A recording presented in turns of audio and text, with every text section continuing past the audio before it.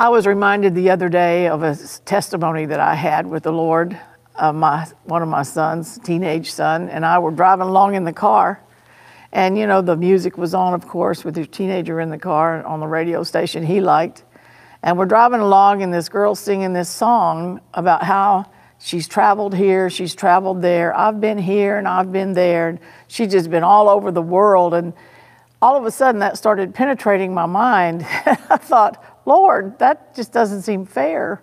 I'm obeying you, and I'm here, and I'm not going anywhere. And she's traveling everywhere. How come? And quietly, he said to me, she's eating her seed.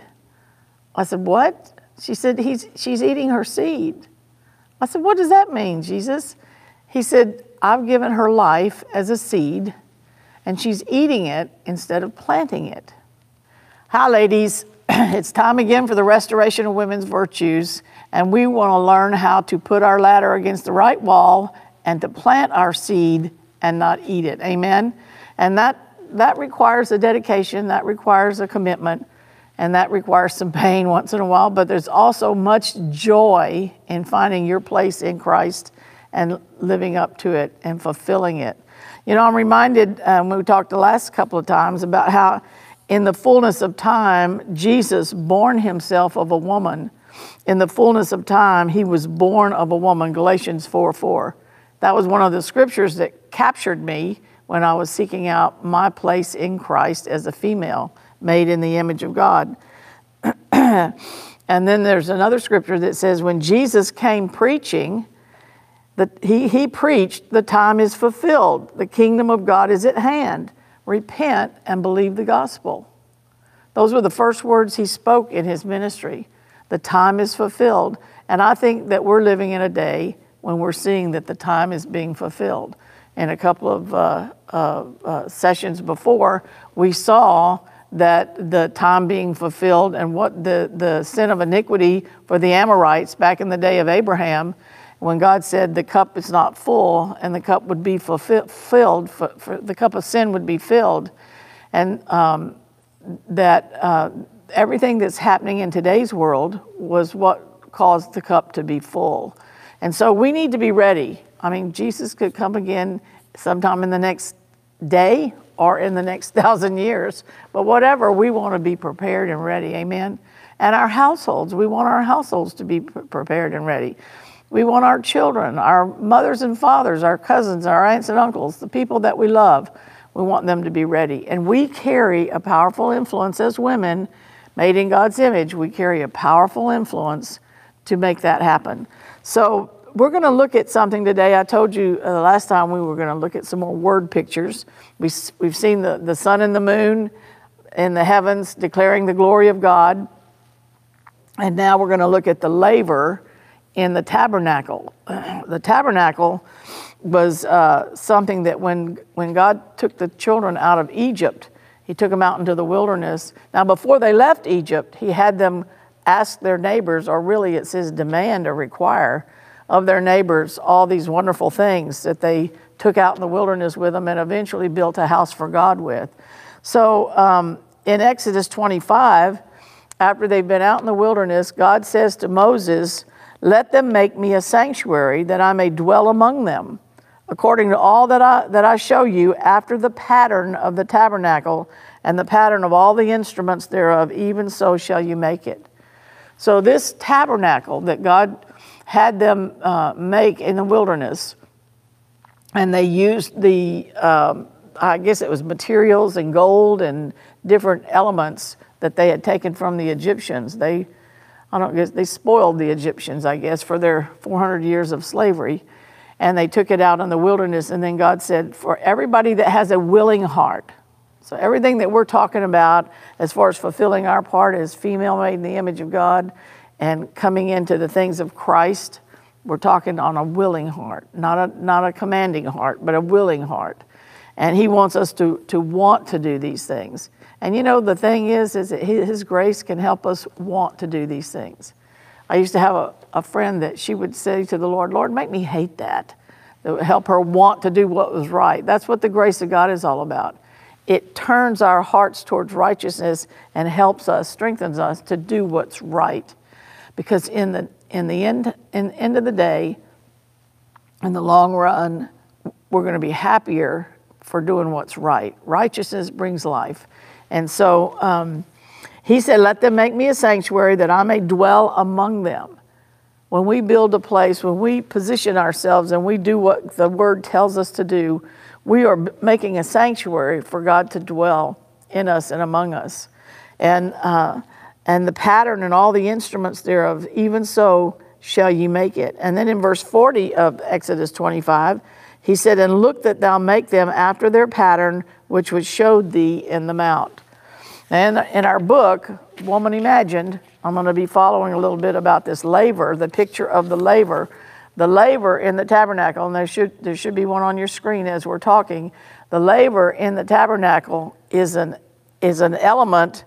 It's a piece of furniture. Actually, it's right when you go in the door, you enter into the gate of the tabernacle. We enter his gates with thanksgiving in our heart and into his courts with praise. You enter in the gate of the tabernacle, and then you see the brazen altar, and that's a picture of what happened at the cross. And then right behind that is what's called the laver. And you should be able to see the picture on the screen now, the laver there. And that's where the priest washed their hands and feet before they went in to minister to the Lord. Well, that laver, in Exodus 38:8, it says he made the laver when God gave Moses instructions of how to make this pattern right. He made the laver of brass and the foot of it of brass of the looking glasses of the women assembling, which assembled at the door of the tabernacle of the congregation. So the looking glasses there means mirrors, a vision, or form, appearance, a mode of revelation. And assembling can mean to wage war or gone to war, to go forth as a soldier. So basically you could say the laver, the cleansing element of the priest, was made from the visions, revelations, and the mode of revelation from the women that were soldiers. I mean, you want to fulfill your purpose, position, and power, you're called into the armies of God. It's not always going to be fun or easy, but it will be very rewarding, not only in this age, but in the age to come. And you're painting a picture because the male learns from what he sees, the female learns from what she hears. So what you hear and you portray in front of him, he sees and learns from that also. Now, when I say these things about male and female, remember something. We are all complete in Christ. So I'm not saying that one has something the other doesn't. We have a priority of anointings. We have, your primary, if you could say your primary gifting and your secondary giftings. We have a primary gifting of male or female in that sense.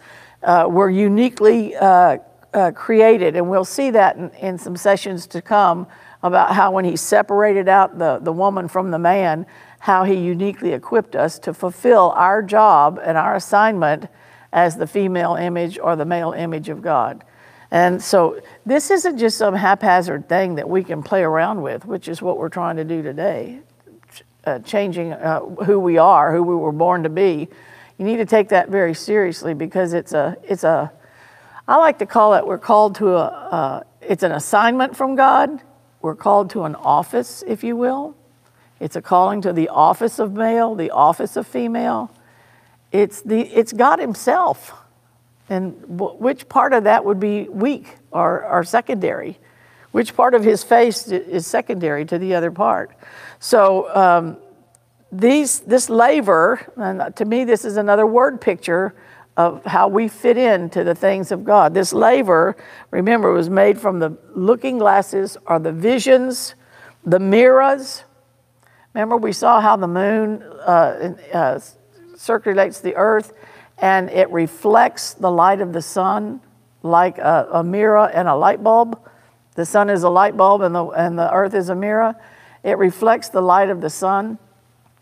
Well, that's what this laver was made out of. And look what it's for. It's the cleansing element.